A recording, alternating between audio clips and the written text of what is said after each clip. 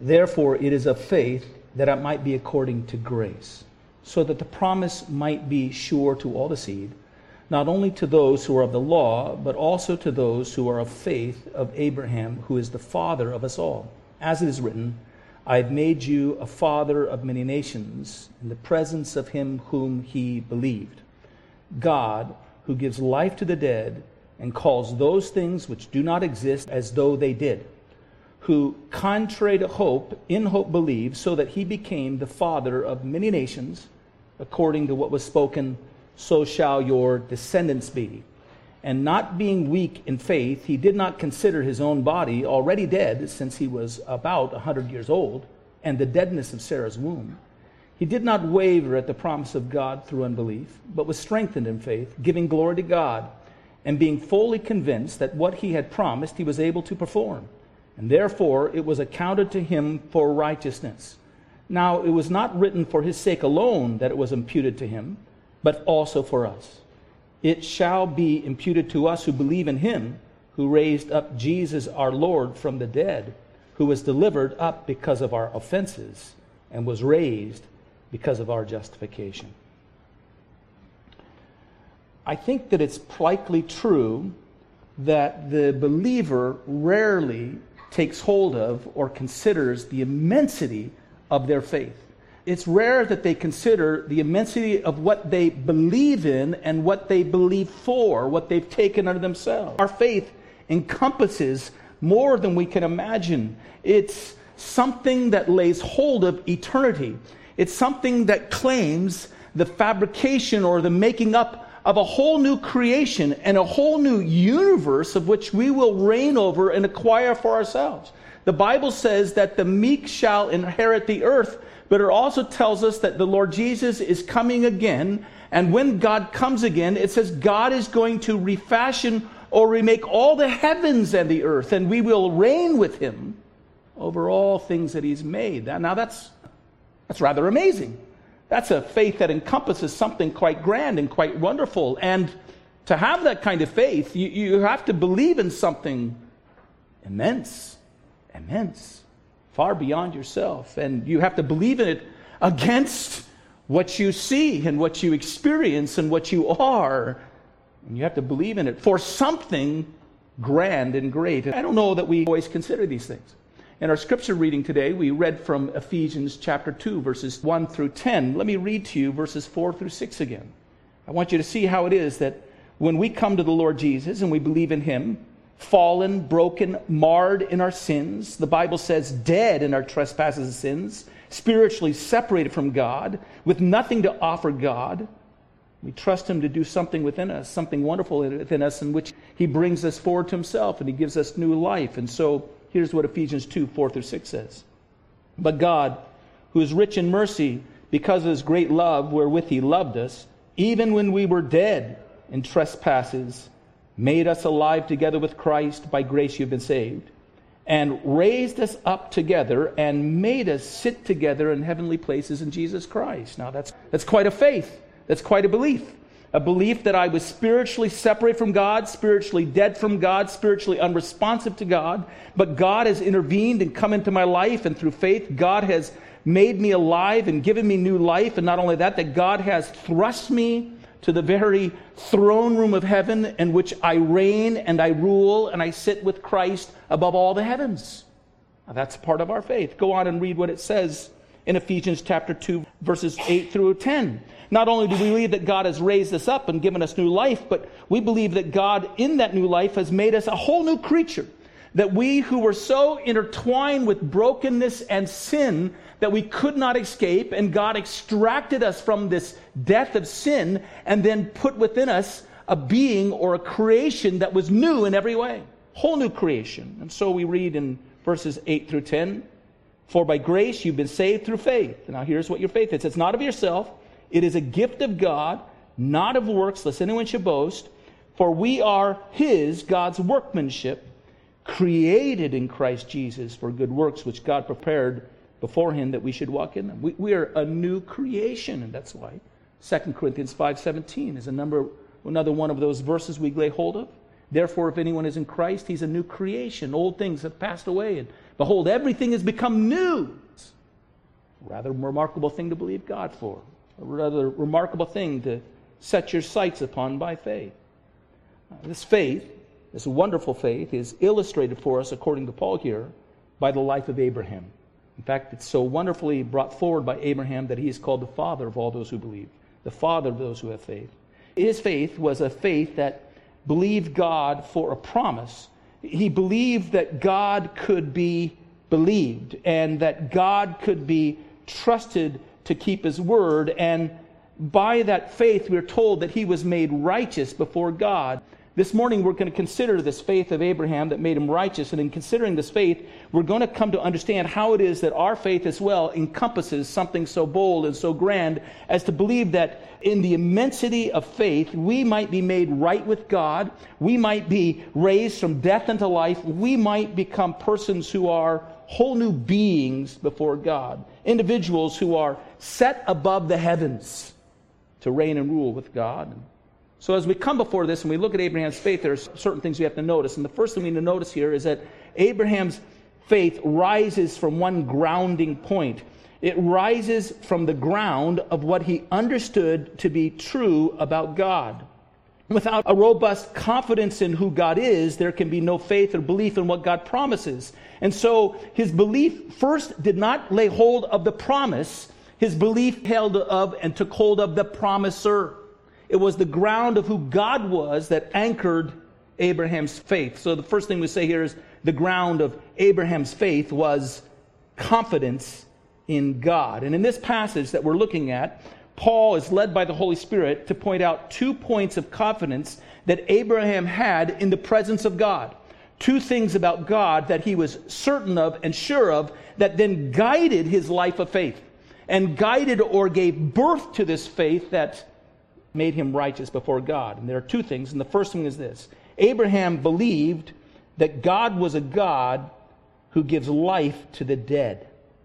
God was a God who gives life to the dead. Now, that's not a small point of belief. That's not a small point of faith. We live in a modern world in which we are largely cut away from the images and expressions of death. We enjoy and eat our food without considering how it comes to us. We enjoy that steak, and we're never at the moment at which that steak was initially prepared for us, right? We don't face and confront death, and we don't even see it in our own lives. A person might become sick that has grown in our household, and they're taken away to some hospital, and there are individuals who oversee them and provide them hospice care, and very often we're not there. We don't witness and see these things, but Abraham would have witnessed and seen those things, and he knew what death was like. I remember when I was a seminary student, one of our assignments in one of our class, just for pastoral training, was to go and spend a day in the morgue. Now that's a rather stunning place to be in. I've never been anything like that. And to go back in the morgue and to see who the latest arrivals were in the morgue. And so there's a row of what looked like filing cabinets, awfully large filing cabinets, and then they pull out one of those filing cabinets and it comes out a long ways, and there underneath a sheet of clear plastic is Mrs. Such and Such or Mr. Such and Such, and it's stunning. I was reminded, naked we come into the world and naked we go out. Death and its finality. Abraham was aware of the finality of death in ways that many modern men are not aware of, and yet in the midst of him viewing that death, a conviction began to grow upon him that God was a God who could overcome death itself. Now this was not just unique to Abraham. Actually, a contemporary of Abraham, and most commentators think somebody who was living some short while before Abraham, was Job. And Job reveals that he had this same confidence that was welling up within him, that God was a God who could overcome death and could make the dead alive. I thought about this. You know, Abraham lived before the testimony of Elisha, who brought a dead person back to life, and Elijah, who before that brought a dead person back to life, and certainly before the Lord Jesus and his miracles of raising the dead, and before his resurrection, and yet before these things, Abraham had this confidence in God. How did that come about?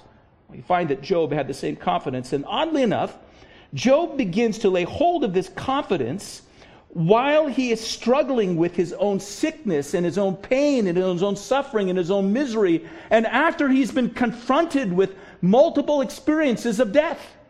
The death of all of his livestock, the death of all of his children, And then the imposition of that death coming upon his own body. And go to Job chapter 14. I'll read you again out of the New King James. Job chapter 14.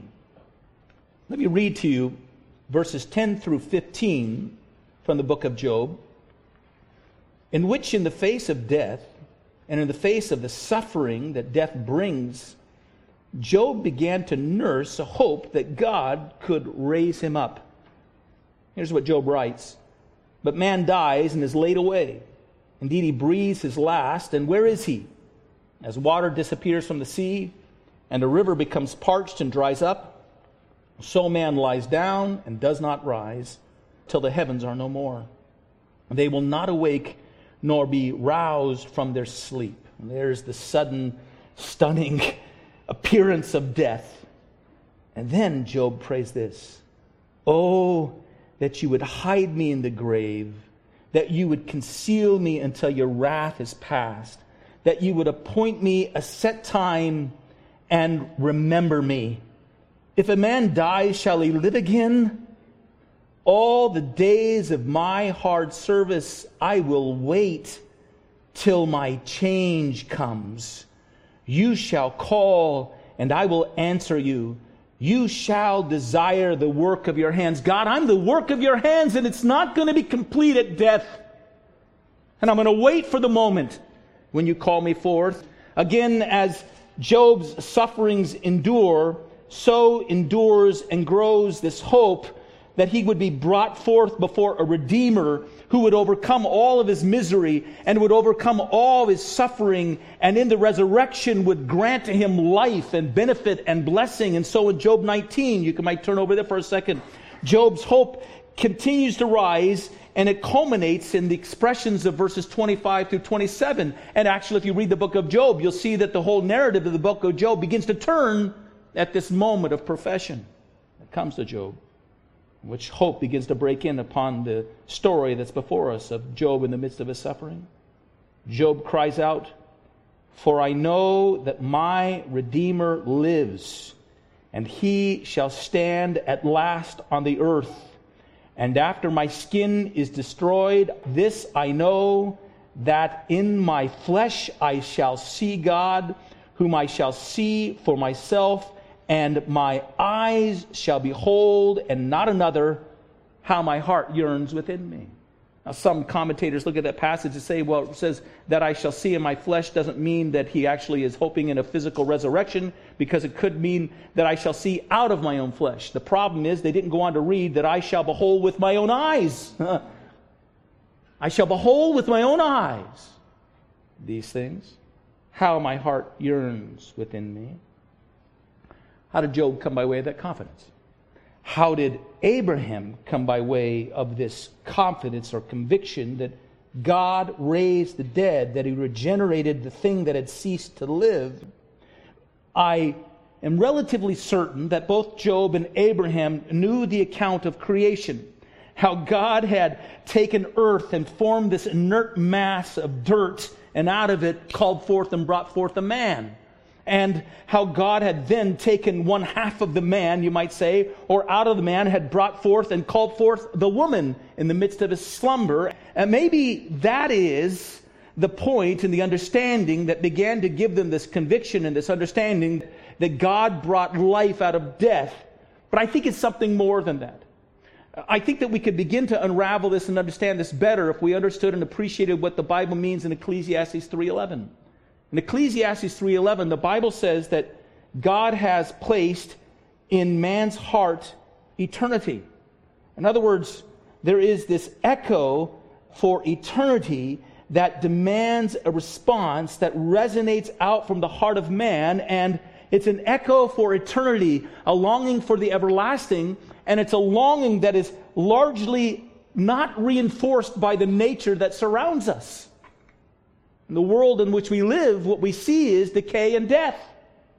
And as we age and go through our lives, at some point in time, the tides turn on us. You know, when we were young, we couldn't wait to grow up.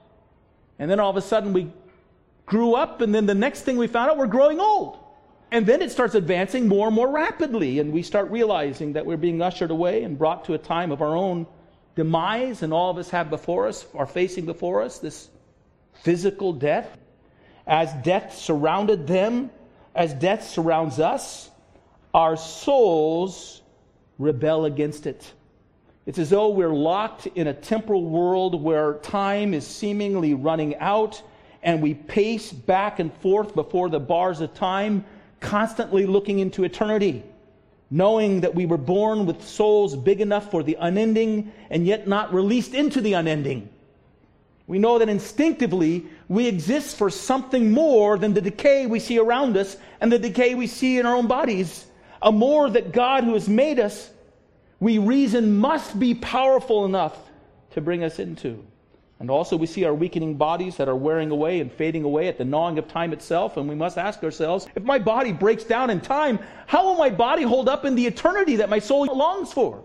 If my body can't stand before and wears away before the sun that beams over the earth, how will my body not stand before the sun and the brilliance of an everlasting, eternal God?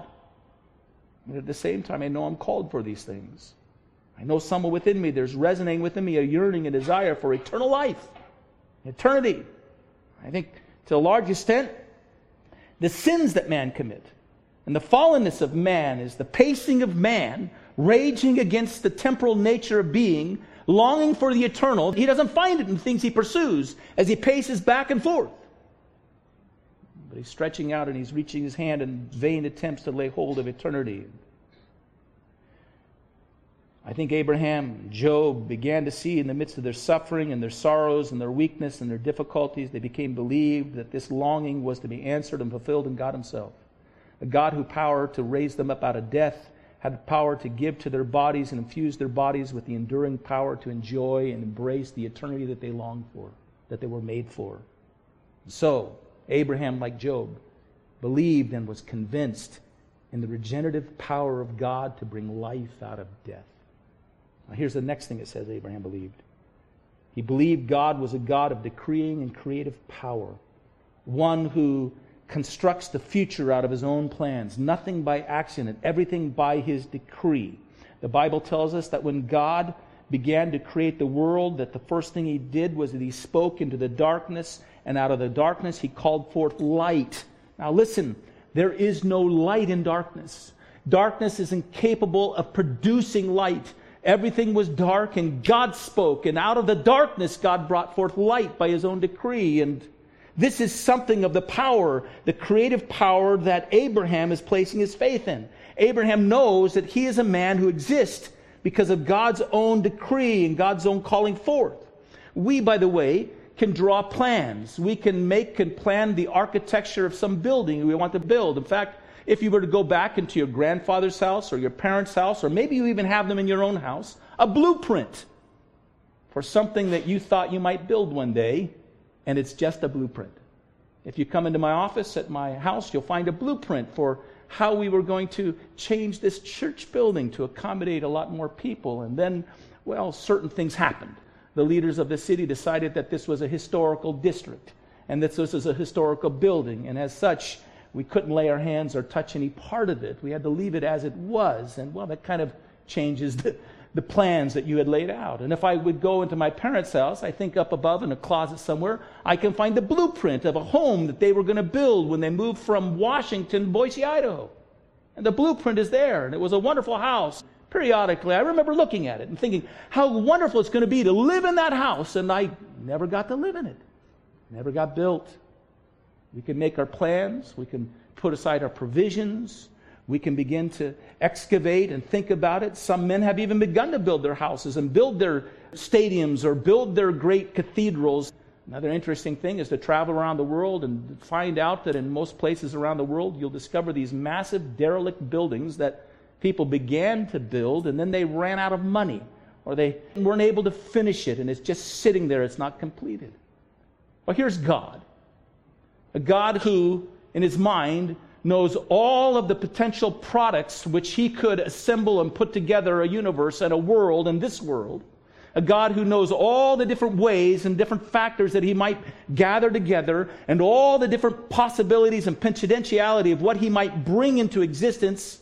And then God, in His infinite wisdom, chooses or calls forth one world in one way, a sequestering and gathering together out of all the mass, unlimited potentiality that exists in His mind alone to create that one thing and bring it into existence. So we're here. So you're here. And so Abraham was there before God, before the stars. God knew that he came from the infinite mind of God. And Abraham learns before God that when God chooses to create something, He can bring that something into being, and He can declare it as though it had arrived even before it arrives, because God stands out of time. So God can look at something that He knows He's going to make and knows He's going to decree, and He can speak as if it exists, when before us we don't see it. It hasn't come about. Again, that's exactly what this phrase says. It says He calls those things that do not exist as though they did. William Newell informs us that the Greek literally means here, He calls things not being, being. That thing is. That thing is. God makes alive the dead ones, and God calls the non-existent things into existence according to His own will. And so here's Abraham.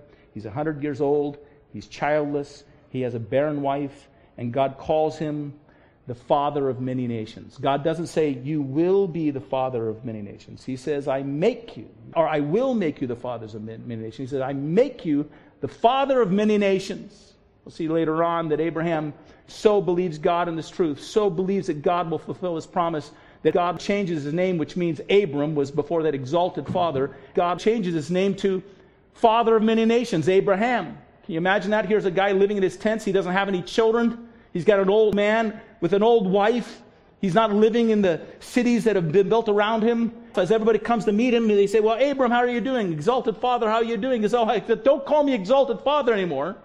God's given me an indication what He's going to do. Call me the father of a multitude of nations. And he went by the name the father of a multitude of nations because he believed that God could call into existence or declare that things exist that he couldn't see, that he hadn't met yet. He had that kind of confidence in God.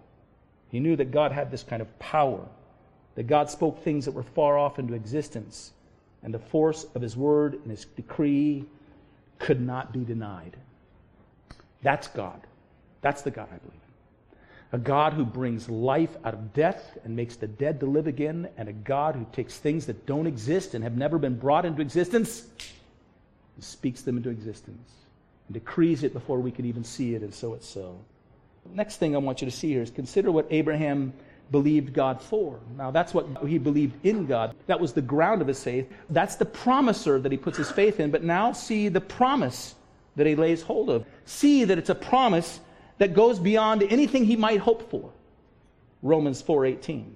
Who contrary to hope, in hope believed, so that he became the father of many nations, according to what was spoken, so shall your descendants be. See that? So shall your descendants be. There's the focus of what it was he believed God for. That brings us back to that moment in time in which God took Abraham outside of his tent and told him to look up into the stars. And God said, see all that galaxy of stars above you, innumerable stars above you, so shall your descendants be. Now I'm going to, from you, bring forth a galaxy of nations that are going to rise from you. Now that's rather incredible to believe. That's a pretty broad and wide and expansive faith to be believed. Let's just consider this for a moment. Let's consider what God is promising to Abraham, which is being made known to us. And we've seen a part of this so far in our passages that we've considered in weeks past. First, God was promising to Abraham that a nation would rise from him, the nation of Israel. And that it was a nation through which he would pour out a blessing, and from that nation he would pour a blessing upon all the nations of the earth. And so Abraham believed that God would, from his life, produce physical descendants that would become a great, vast nation of people. And he believed God for that. Now that's quite amazing, given where Abraham was at that given time. But also, what we've told and what Paul reveals to us is not only did Abraham see in that moment as he looked out upon the stars, so shall your children be, not only these physical descendants, but he also saw the rising up of a multitude of nations that would rise up from his faith. A nation of believing individuals who would come under the same blessing. a physical descendants that would be a blessing to all the earth, and then spiritual descendants that would inherit or receive, as those physical descendants, God's unique, wonderful covenant blessings. And so he saw nations rising from him, from his own faith and his own belief, a wave of nation upon nation upon nation, a vast constellation of people rising up to give glory and praise to God. And who knows, maybe he saw that moment before the throne when the Bible says that those from every tongue and every tribe and every nation will gather in worship of God. Abraham saw that. But there's something else he saw as well in that moment. Something else that God gave to Abraham, and Abraham believed God for at that moment. Paul points it out to us, that when God was making this promise to Abraham, that God gave Abraham a sight, not only of the physical descendants or nations that would rise from him, and then the spiritual descendants of nations of faith that would receive blessing along with them, but then God gave him a vision of the one through which all those blessings would be channeled and realized and accomplished. And so he gives him a vision of the Lord Jesus Christ, of the Messiah rising up from him. Galatians 3:16. Paul writes this, referring to Genesis 12:7, when God gives this promise that his seed and to his seed would be given these blessings. Paul writes this, now to Abraham and his seed were the promises made. God, speaking to Abraham, does not say, and to seeds as of many, but as of one, and to your seed. And then Paul explains this. Who is Christ? This is the Christ. God, in the moment in which he was promising to Abraham that he would become the father of a great nation and descendants, a physical nation, and God, who was promising to him that from him would be the spiritual seed of people that would be believing and coming under that blessing as well, God then shows him the one who will bring that blessing to all, a seed that will rise from him as well. A physical descendant, one seed, through which these promises will ultimately be fulfilled. And so Abraham saw the Messiah, the Savior, the Redeemer, in the promise of God. He saw the one that was first promised to Adam and Eve. You remember, to Eve it was said, the seed of the woman will crush the serpent's head. And he sees now that that seed that's coming to bring defeat of the enemy and bring life to him, that seed, that one is coming through him. Now, Jesus gives us a clearer understanding of what this means. Take your Bibles and turn to John chapter 8, and let me read to you verses 37 through 59. So we'll have to hold on to the passage a little bit longer. John chapter 8, verses 37 through 59. You'll know the setting. The Lord Jesus is contending with the religious leaders. He's declaring to them who he is.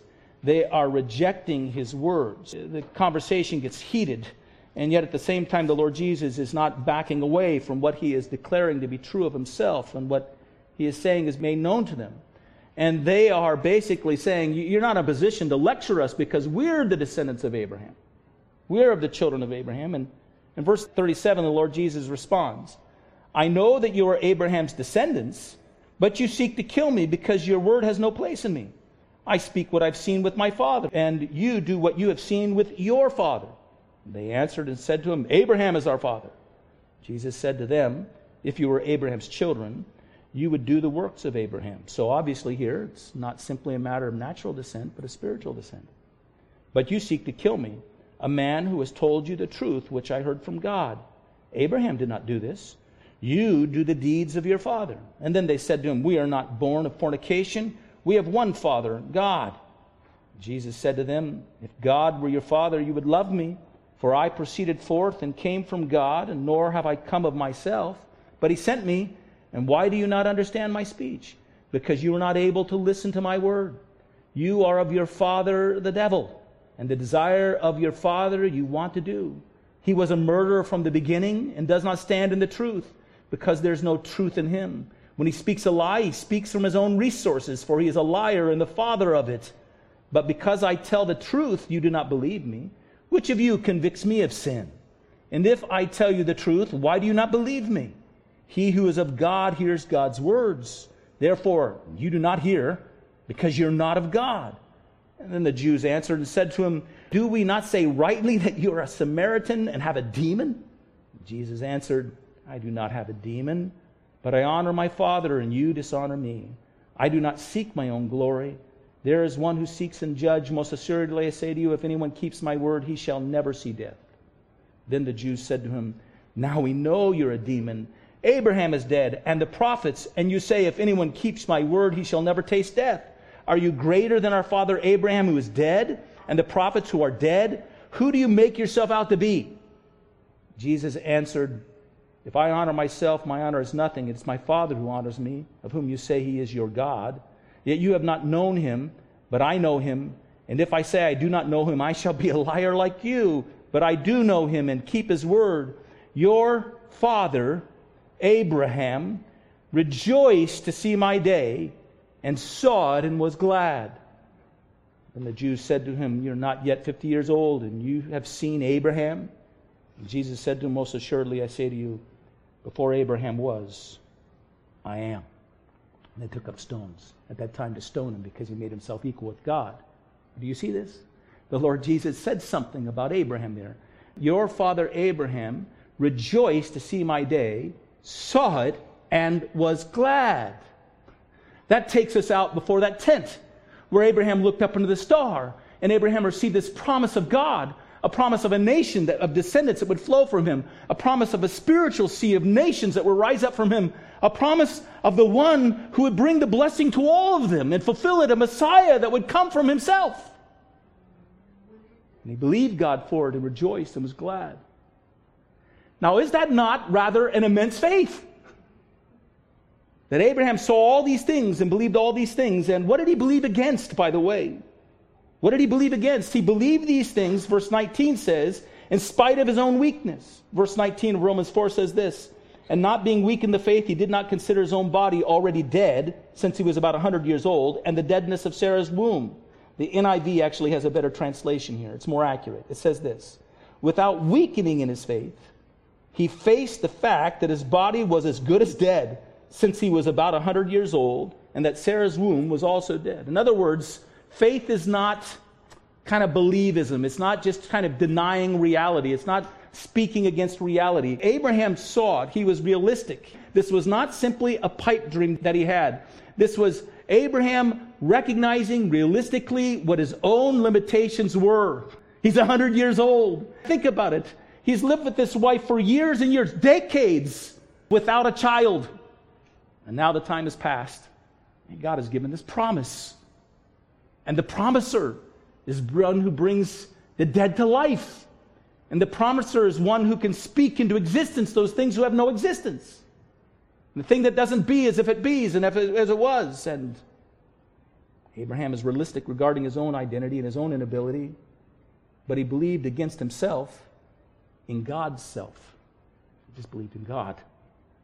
How was Abraham able to hold on to that promise to the very end? Well, he falters, he stumbles, he goes about it the wrong way, but still he holds on to this idea, this thing that even though he has doubts, and even though he doesn't understand how God is going to accomplish it, he still trusts, he still believes that what God has made known to him will be fulfilled. And the reason he's able to do this is because, as we've said already, his faith is grounded in God.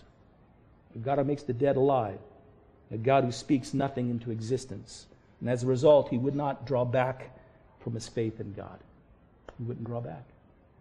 So, let's make an application to ourselves very quickly. Do you have the faith of Abraham? What's the ground of your confidence that you're saved and your salvation? Is it some act that you've done? Is it that because God has found something in you that he said, I can make something of that? I could take that. He's got a lot of problems, but I see this one little thing in him, and if I could just isolate that and work on him, I could do something with that. Is that it? Some ground that God saw something in you that he could perfect and call forth? No, we're full of sin. We're broken. We're thrust in the darkness of our sin, and it's just collapsing in upon us. We're this black star of darkness that God has found, and yet God speaks forth out of it light. He creates what is not there, and that's our faith. We believe in a God. That was our saving faith. Nothing I have, nothing I can claim, nothing in myself, but God, you can make the dead live. God gives us that faith. God gives us the faith to believe that God can bring to existence what we don't see ourselves. So that in believing Jesus Christ, we can believe that He has washed us and cleansed us of all our sins. That believing in Jesus Christ, we believe that God has given us an ability to stand before the God of all creation and not be destroyed, but instead call Him Daddy and Father and Abba. And enjoy Him. And enjoy Him not now, but enjoy Him through all eternity. So God says to Abraham, today you are a father of many nations. He calls it when Abraham is still living in his tent alone with his wife Sarah, with no children. And God declares it as if it was. Then God saves us, and I believe in the Lord Jesus, and I trust in Him. And then God says something like what we read in Ephesians chapter 2, where God says that I am seated in heavenly places in Jesus Christ. God already sees me there. God already declares that I'm anchored in eternity and I'm reigning in the heavens with my Savior Jesus Christ. Right now He's declared it. It exists in the mind of God right now, and it cannot be altered, and it is sure and it's certain. Take your Bibles to Romans chapter 8, verse 30. Just go a few pages over and get another example of this. God says of Abraham in his tents, that old man that could produce nothing of himself, and God says, you are the father of a multitude of nations. Here's what God says to us. It says, moreover, in verse 30, whom He predestinated, these He also called, and whom He called, these He also justified, and whom He justified, these He also glorified. Let me kind of walk you through this for a moment, just quickly. Predestined refers to the life that God decrees or declares over us. Just like God decreed and declared something over the life of Abraham. Called is when God takes us out from under the stars, and like Abraham, He declares it to us. He calls it. He calls it out to us. And then, as we believe and trust in Him, just as Abraham believed and trusted in the promiser and the promise, we're justified. We're justified. Now, Abraham at that point in time says he believed God, it was counted unto righteousness. But you know what? Abraham was still alone in his tents with his wife. And yet God had declared He was already the father of many nations. God didn't say it's going to happen. God said it's happening. It's happened. As if it were. And in this passage, it says not only are we justified, but it also says we're glorified. Glorification is referring to that day when we shall see Jesus, and the Bible says in that moment we shall be like Him, for we'll see Him as He is. It's in that day when we will inherit new bodies, resurrected bodies, and we will be able to live and thrive and be with Him forever and ever, reigning with Him in the glorified state. And yet in this passage, it doesn't say we will be glorified. God says glorified too. Predestined, called, justified, glorified. That's just as sure in the mind of God. Just as sure in the mind of God. Because what God declares to be true, what God says is so, is so. Is so. Now, stand before God that way. God, You raised the dead. I was dead in my trespasses and sins. God, You create new life. My life was so intertwined with sin I couldn't break forward to it, but in believing You, You made me a new person in Christ. God, You declare even now, I'm reigning with You in heaven. You have established my glory with You and declared it as accomplished in so. Ruling and reigning with Him. You're still in your tent. You're still seemingly alone in certain circumstances. But can you, like Abram, now call yourself Abraham?